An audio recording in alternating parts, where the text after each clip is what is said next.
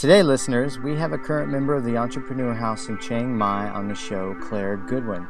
Clare is the co-founder of SoulPal. SoulPal is a premium shoe powder designed for active people.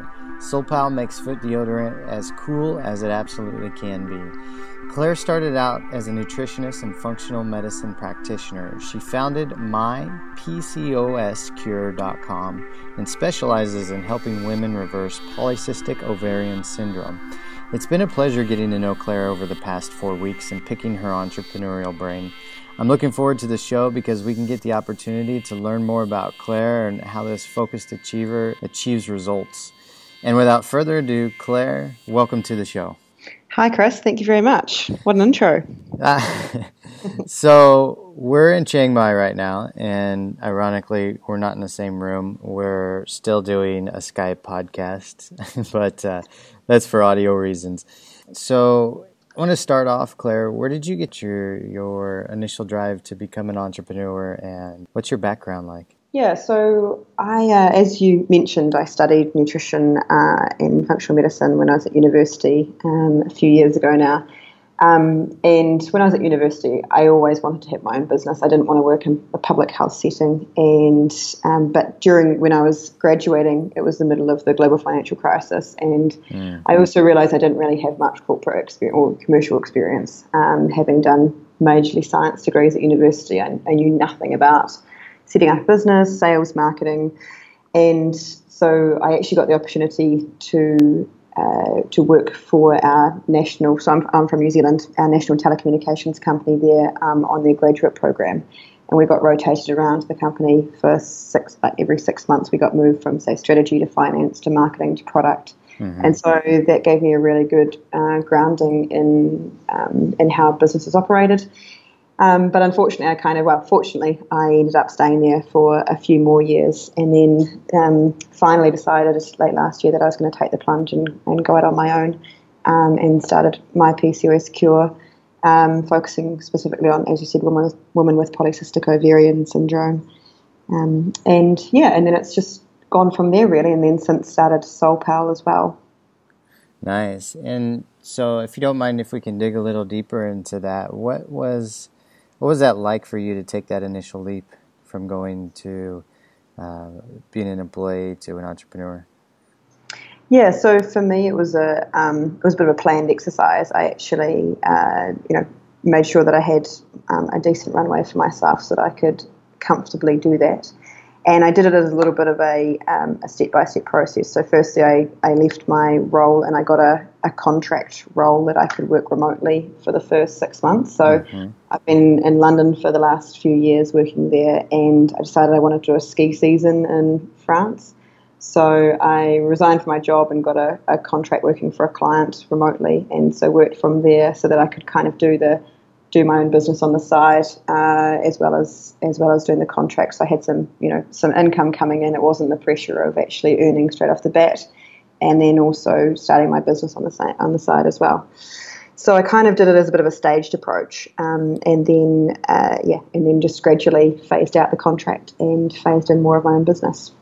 I think a lot of people kind of do that similar pattern, it seems like, these days. So yeah, it's quite a comfortable way of doing it, like you can just set yourself up that it's not so much of a risk or not as scary as just doing it, an entire leap into your own business off the bat. Yeah, absolutely. So you have a business helping women reverse polycystic ovarian syndrome. How did you get into that? Yeah, so I actually had polycystic ovarian syndrome myself, and managed to reverse it through my own learning and figuring out different methods for doing that. For most of my life, I was actually a semi-professional athlete, so I was competing at a world championship level in running first, and then triathlon. And during that time, put my body under a lot of stress, and since developed polycystic ovarian syndrome. Mm-hmm. So then the next years were kind of all about trying to figure out what had gone wrong and reverse that. So it was then became very passionate in that particular area, and I knew that what I'd learned through that process was also really valuable to a whole bunch of other women also going through the same thing. So I think for me, the primary driver there was I had such a passion for actually helping other people doing the same thing because I'd been through it myself. And I think that's, if there's one lesson that I've learned through doing my own business is that it's a lot of hard work, and unless you're really passionate about what you're doing, I think that it will, that for me is what gives me a lot of drive, and what actually stimulates me to do my best work is because I am so passionate about what I do. That's got to be really fulfilling, working with women and helping them fix something or cure something that you had also. Yeah, it's amazing. It's such a great feeling. The feedback that you get from the patients, just the internal feeling that you get when you know that you've kind of helped them do something that no one else has been able to help them with, and especially working with kind of more chronic illnesses. There's no pill to fix it. It's a combination of a lot of different factors, and therefore they often get overlooked in the medical fraternity as well. So these are women that have been ignored and pushed aside for many years, and to have someone that actually takes them seriously and actually helps them to find a cure is, for them, is one of the biggest things. Do you have any stories you can share about that? Yeah, so one of my patients, she's 23 years old. She was a second year law student at university when she developed both polycystic ovarian syndrome and kind of had some chronic fatigue symptoms at the same time. I don't know if anyone listening has heard about or knows someone that's developed chronic fatigue, but it's pretty debilitating. And she had to return home from university, so go back and basically live at home at 19 years old, and has been almost bedridden for about 4 years. And so I started working with her about 6 months ago, and we've finally just been able to get her well enough that she's been able to return to university now and restart her studies. So she's ecstatic. I mean, she's finally feels like she's a young person again, not living at home with her parents, but also she feels like, the rest of the world has sort of been looking at her like she's a bit of a failure, and now she's like, actually, there is something wrong, and I fixed it, and now I'm kind of back on track. So it's incredibly rewarding to be able to, get someone back into university life and just being able to socialize again, go out with friends, go for a walk, do normal things. Yeah, that's really cool. So you're a semi-pro athlete. Yeah, well, so in New Zealand about as much as you can be. It's not particularly well funded in New Zealand, but no. So I would get paid for winning events. Not that I was winning many of those, but yeah, for most of my life I was competing at a world championships level. So I'd spend a couple of months a year, in Europe training and then competing. What sports were you competing in? So I started my life as a runner, so track and field, so 5,000 meters on the track was my specialty. Also cross country as well, and then I moved into triathlon in my later years. Very cool. And what are some things you learned being an athlete, Claire, that kind of roll over into your entrepreneurial life or just work life in general? Some traits or habits or things you picked up? Yeah, that's a really good question. I think for me it was really beneficial having that background, and that I already knew what being very dedicated was, and about what setting yourself a goal and achieving that, how that really felt. And I'll always remember that, like, my first national championships that I won, where that was the goal for me that year, was to win that medal, and that's all I dreamt about, all I thought about when I was running every single run. And it came down to when it was pouring down with rain outside, and I was like, I would really not to go for a run today.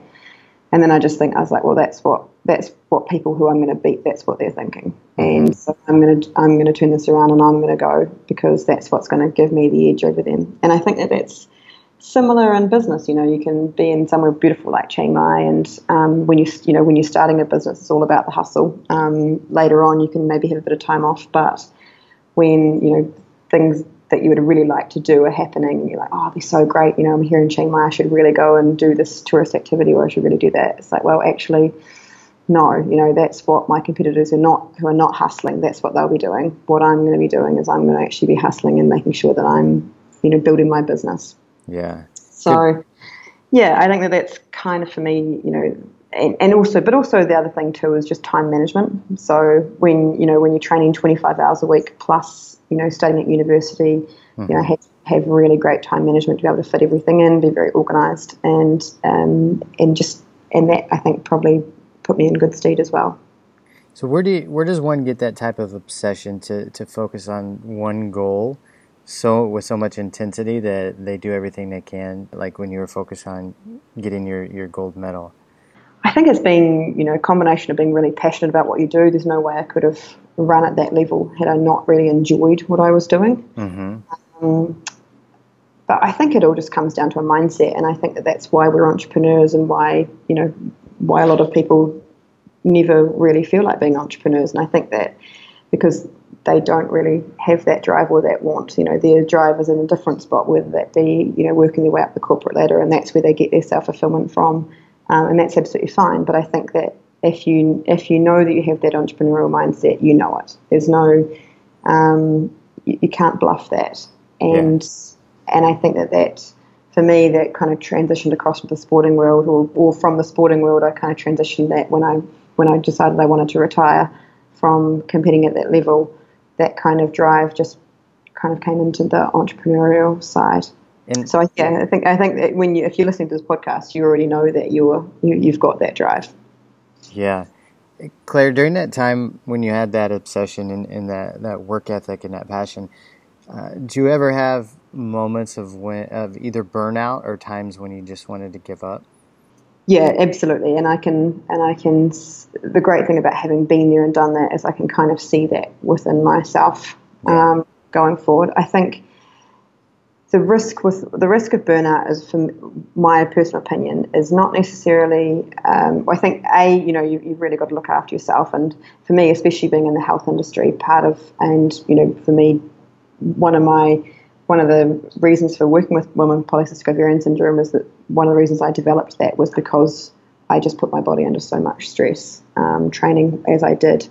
So I'm always a little bit careful about that. And for me, I don't have a business if I don't have my health, because here I am, helping women reverse their polycystic ovarian syndrome, and I can't actually do that if I'm then unhealthy, because they'll look at me and say, well, hold on, you're actually coaching us into health, but you're probably the most unhealthy person I know. So, in terms of your work ethic. So for me, it's all about, I have to be. But also I think, too, people tend to burn out when they are not seeing regular achievement as well. And so if you're constantly just keeping going without actually stopping to recognise what you've achieved, or recognising, the little successes you've had, you're much more likely to burn out as well. So that's the two learnings that I've had. What are some ways that you celebrate your little successes? So for me, it's about breaking down those big goals into small goals. It helps me stay on track and not over commit to what I can achieve. That's probably one thing that I'm still learning to get better and better at, is actually being realistic. Mm-hmm. Breaking down those goals into small bite-sized chunks, that every week I can then sit there and recognise what went well and what I did achieve, and then also recognise what I need to still improve on.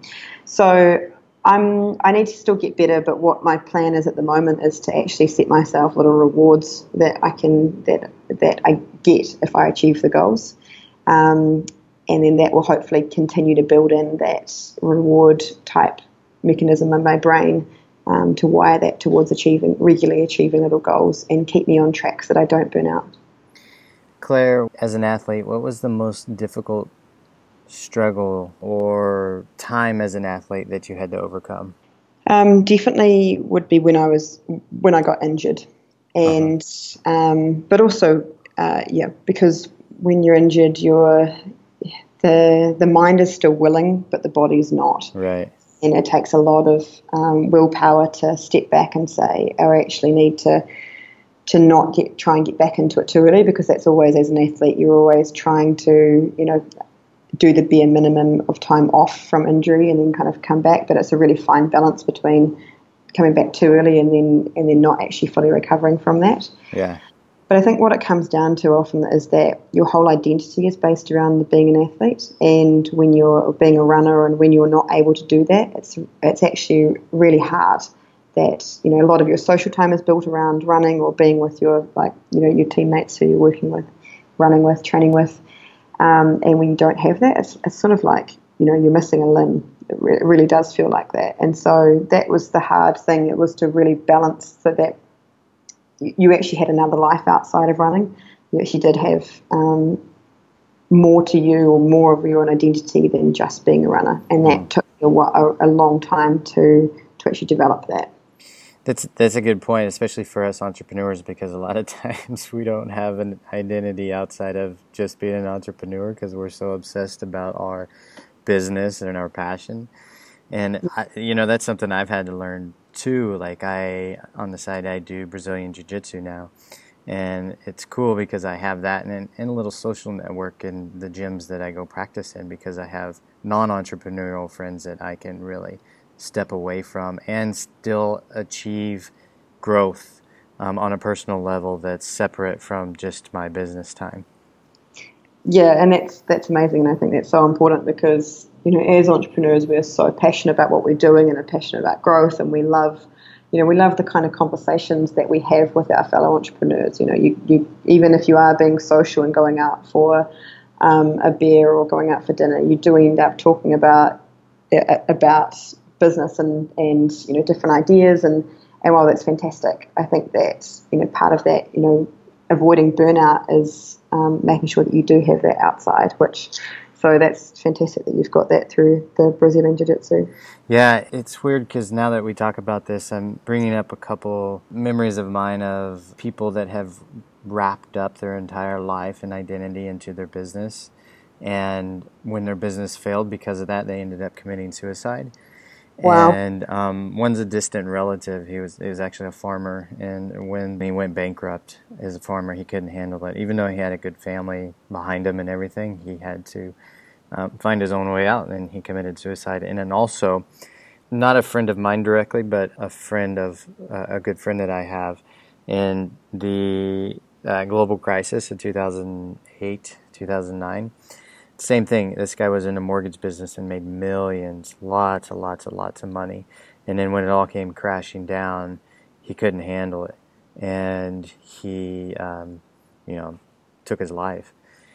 And so it's really important. I mean, most entrepreneurs aren't that severe when it comes to losing their identity as a business owner when it doesn't work out.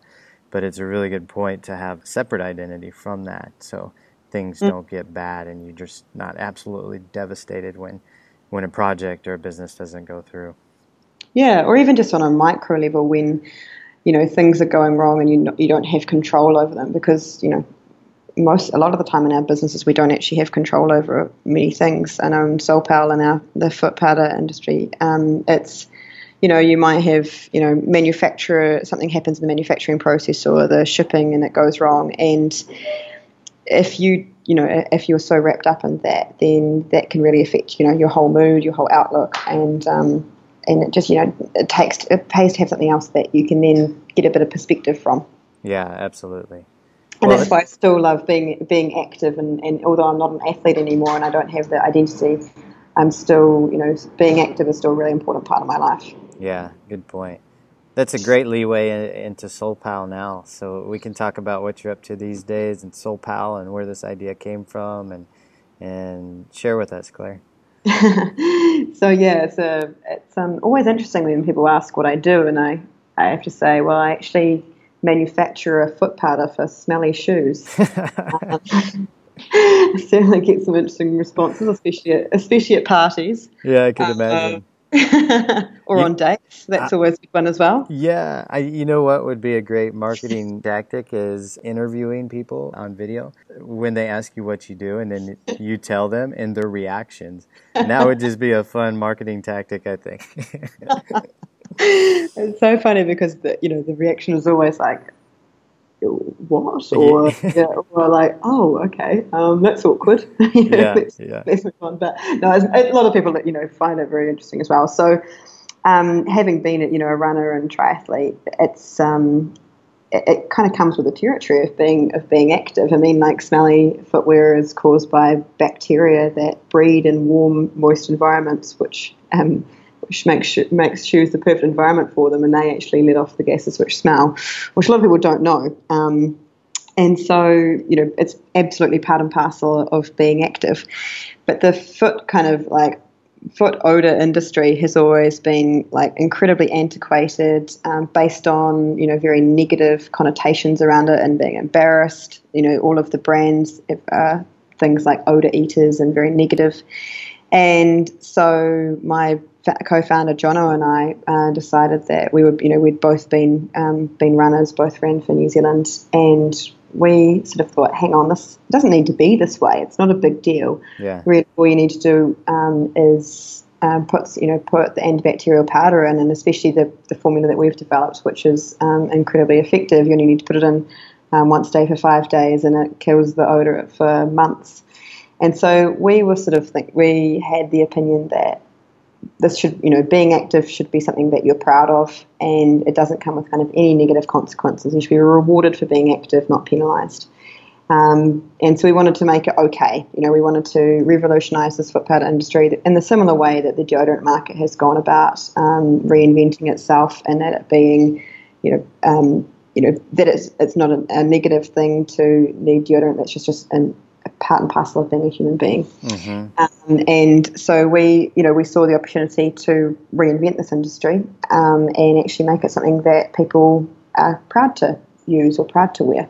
So that's why we created SolePal. So it's SOLEPAL, so like a friend with your feet. And our tagline is Sweat Proud. So that's what we're all about, is about, being able to be sweat proud. I like that tagline. That's really cool. And it makes perfect sense because, there's no negative connotations around brushing your teeth, or That's exactly right. There's no negative connotations around using deodorant or, a bit of cologne here and there or perfume. But there is a bit, which is really weird. There is for foot powders and foot sprays, which is interesting. But it's good. I think I can totally see the open market potential for this, which is really, really awesome. And you guys that are listening, I've seen her product and her packaging, which is brilliant. It's similar to the modern deodorant sprays that make it cool to have these deodorant sprays, like Axe would be one. And their packaging is really good, and they've done a brilliant job with that. So great job, Claire. Thank you. Yeah, and it's and it actually works. So it's great we're just in the product testing stage at the moment with getting a lot of athletes to test it, and the feedback's been amazing. So they're all really happy. So we're looking forward to taking it to market in the next month.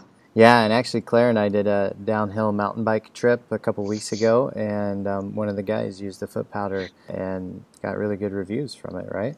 Yeah. So he's happy. He used it, and he's quite a big cyclist. He found in his cycling shoes that they were just, smelt really bad, especially from living in a warm, humid climate that is Chiang Mai. Mm-hmm.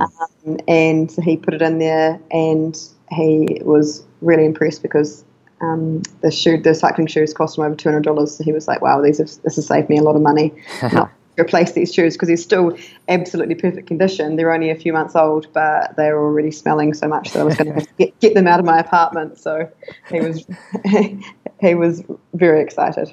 That's great. Cool. Claire, any tips that you can share with the listeners? You shared a bunch already about, let's say this. How about a tip or two, Claire, about going into a business or a market that has kind of a negative connotation around it, and what it took for you guys to kind of enter that market, if that makes sense? Yeah, that's a really interesting question. I think probably the main thing is about, before we even get to that market, actually doing your market research up front and doing some really thorough market research to figure out who are these big players, and is there actually market opportunity for this? We might think that this sounds like a really great idea, but as most of us from business know that, sometimes what sounds like a really good idea on paper doesn't always transpire. Yeah. So probably the most important thing that we did was did some really thorough market research to just so there was no one actually out there doing this, because although you might not see it in the shops, it takes a while to then you find it online later and then go, oh, there's already someone doing it and it's not worked. Okay, so why didn't that work? Yeah. And there's so much amazing market research statistics out there. I mean, I know that in most cities around the world will have like a business and IP centre where you can get access to these databases that have access to these consumer reports. You can see what is, what the consumer reports are saying. So, for example, in our industry, we found reports on the specific foot odor industry, and they backed up our thinking that this is actually a growing industry. It's going to be growing by 10% over the next 4 years, their prediction was. Yeah. That it was ripe for independent players. So they said that at the moment it's dominated by big players. It's ripe for independent players. And they had done the consumer research themselves about interviewing consumers, and they found that actually 30% of people were still concerned about foot odor. Yeah. So I think that's probably the biggest thing that we've learned is that, we had a good idea in terms of, reinventing this industry, but we needed to have that backed up by the market research. Yeah, good point. And so I think that's probably, I don't know about any other, and to answer your question about in an industry that's got sort of a negative connotation associated with it, I think the main thing is to then figure out what angle you're going to take. So for us with Soul Power, we could have gone down the very humorous route, which we still may do. We're kind of going down the aspirational route around, sweat proud, and this should be something that you're proud of. Mm-hmm. And also, but we could have gone down the humorous route, which I think could have been equally as successful, maybe more successful. So I think it's just finding, picking what you're going to do, but and then testing that and then going after that. So at the moment we're kind of testing that the aspirational route's, the one that we want to go down. Yeah. But we decided that actually the humorous route is one. So picking a kind of different angle that no one else is doing, testing it, and then if it doesn't work, try something else. So we're just in that phase at the moment. But also the other thing that I think is really important is picking a niche. So we've gone for the athletic market, or kind of the weekend warriors, so people who are active, because it's, I think everyone in business knows it's very hard to market to everybody. Yeah. So you've got to have a niche if you're going to be successful in online marketing. And that was the other thing that none of our competitors were doing. They were all just being everything to everybody, or being generic kind of home brand based products. So we've taken a different spin on it and are targeting a very specific subset. It's a genius. I love it. I love it. And I love that it's a big challenge, but it's still super niche, but still wide open, super niche. And I think I see so much potential with this. This is really great. Thanks. What's the next 5 years look like for you guys, Claire? Wow, 5 years. Hopefully, and we're planning to sell Soul Power in the next in about 4 years' time. So that's what we're gearing. That's what we make all our decisions based on, mm-hmm. is sales. So at the moment, we're just trying to identify who that buyer will be, because that really determines everything that we do, from from the future products that we create to the target audience. So for us, it's figuring out whether that's going to be, say, in the personal care industry, or whether it's going to be in the athletic industry.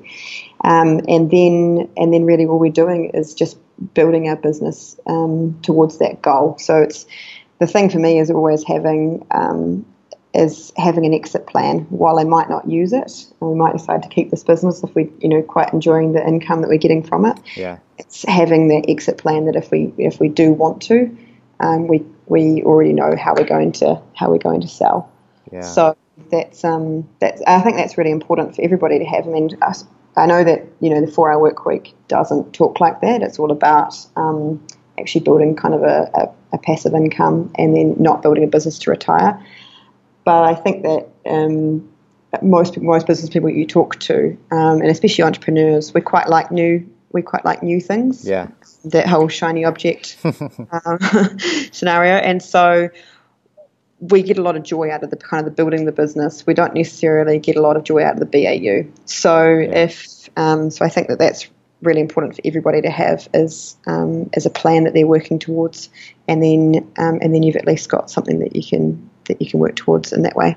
Incredible point. Very, very good. So when you sell the business or get the opportunity and decide not to sell the business, I want to have you back on the show. Sounds good to me. Hopefully I'll be we will be successfully sold the business, and I'll be taking a bit of time off to pursue some different passions, and probably some other sporting endeavours, maybe a bit of kite surfing, maybe a bit of skiing, mountain biking. Very cool, very cool. And you're actually going to Tarifa this year to do kite surfing? Yeah, so the next year looks like for me from Chiang Mai. So next week we're going to Borneo to climb Mount Kinabalu there, which will be really fun. And then back to New Zealand for New Zealand summer in a few months at home on the farm, which will be an interesting time, but much needed time at home with the family. Mm-hmm. And then back to Europe, so Tarifa in Spain to do some kite surfing for a few months. And then hopefully see you in Barcelona. Yeah. The cool thing about this business is that all outdoor or all athletic activities you do are marketing opportunities too, right? So climbing a mountain, snap, take a picture, look so pal, Exactly. Instagram has my face plastered all over it. Right? Yeah. I want to see some marketing of Soul Pal with you driving a tractor. On the farm. With my work boots. Yes, your work boots. Genius, yeah. Do you call them mucking boots? We have mucking boots in the U.S., just mud boots, mud work boots, Do you use those in New Zealand? Yeah. They're called gum boots in New Zealand. Yeah, okay. Yeah, I use those and spray put some foot powder in it. That's great. Yeah, exactly. Okay, Chris, I'll make sure that we've got a few product shots on the tractor. That's great. In the cow shed. There's many places. Yes, definitely. Yeah. Walking through the cow patties. Yeah. I can already see the tagline, something around while we can't fix the outside, we can definitely fix the inside. Yes, perfect. I like it. Great. Cool. So we're actually, right before we sign off, Claire, we're actually in Chiang Mai right now. We're day 26, I guess, of the 28 days at the Entrepreneur House. So how's your experience been here? Oh, it's been probably one of the best decisions of my life to come here. It's been amazing. Yeah, wow. Really, really good. What makes it one of the best decisions for you? Being surrounded and inspired every day by other entrepreneurs who can push you, think the same as you, and as I said, just inspire you to keep being better. Very cool. And what's been your favorite memory of being in Chiang Mai? Oh, favorite memory. I think that the Focus 55, I know that you say that a lot of people, that's their favourite part of the Entrepreneur House, but for me it was just amazing to see the hustle, and the energy that everyone brings to being so focused on achieving their goals, and just seeing how excited everyone is when they are achieving their goals and in such a short amount of time, doing things they never thought possible in 55 hours that would normally take them weeks to do. Yeah. And suddenly they've just smashed it, and it's just such a cool experience. Then being able to kind of go out for dinner, go for a massage, just relax in the fact that you've actually achieved a really great goal. Very good. Awesome to hear. And then what's been your biggest business takeaway from the month here? Biggest takeaway is to always surround myself with people who are doing a similar thing, because that's just you can easily get absorbed by just kind of hunkering down and doing your work and kind of getting it done, thinking that you need to kind of work harder, but actually it's all about working smarter, and that is being surrounded by people who have already done this. So seek out people that have done what you're doing, because you could spend a week researching this where you get the same information from talking to someone for taking them for a coffee for half an hour. Yeah. So I think that's when you're entering into this life, is seek out places that where like-minded people are, and you'll be so much more successful. I can agree wholeheartedly with that, as my success has taken off too when I started surrounding myself with other location independent entrepreneurs. All right, Claire, that's all I have for the show today. Anything else you want to say before we sign off? Or let the listeners know where they can get a hold of you at. Thanks. So you can get hold of me at info@soulpal.com. So infoo, sorry, just one O, at solepal.com. And yeah, that's it. And I just want to say thanks, Chris, for having me on the show today, and thanks for organising an amazing entrepreneur house. It's, as I said, it's catapulted my business so much further than I could have ever done, in the months that working by myself would have taken. So thanks for providing such a great opportunity. You're very welcome. I'm really glad you're here. And listeners, check out soulpal.com to get the coolest foot powder on earth. And we're going to sign off. Thanks, Claire, for coming on. Brilliant. Thanks, Chris. Bye now.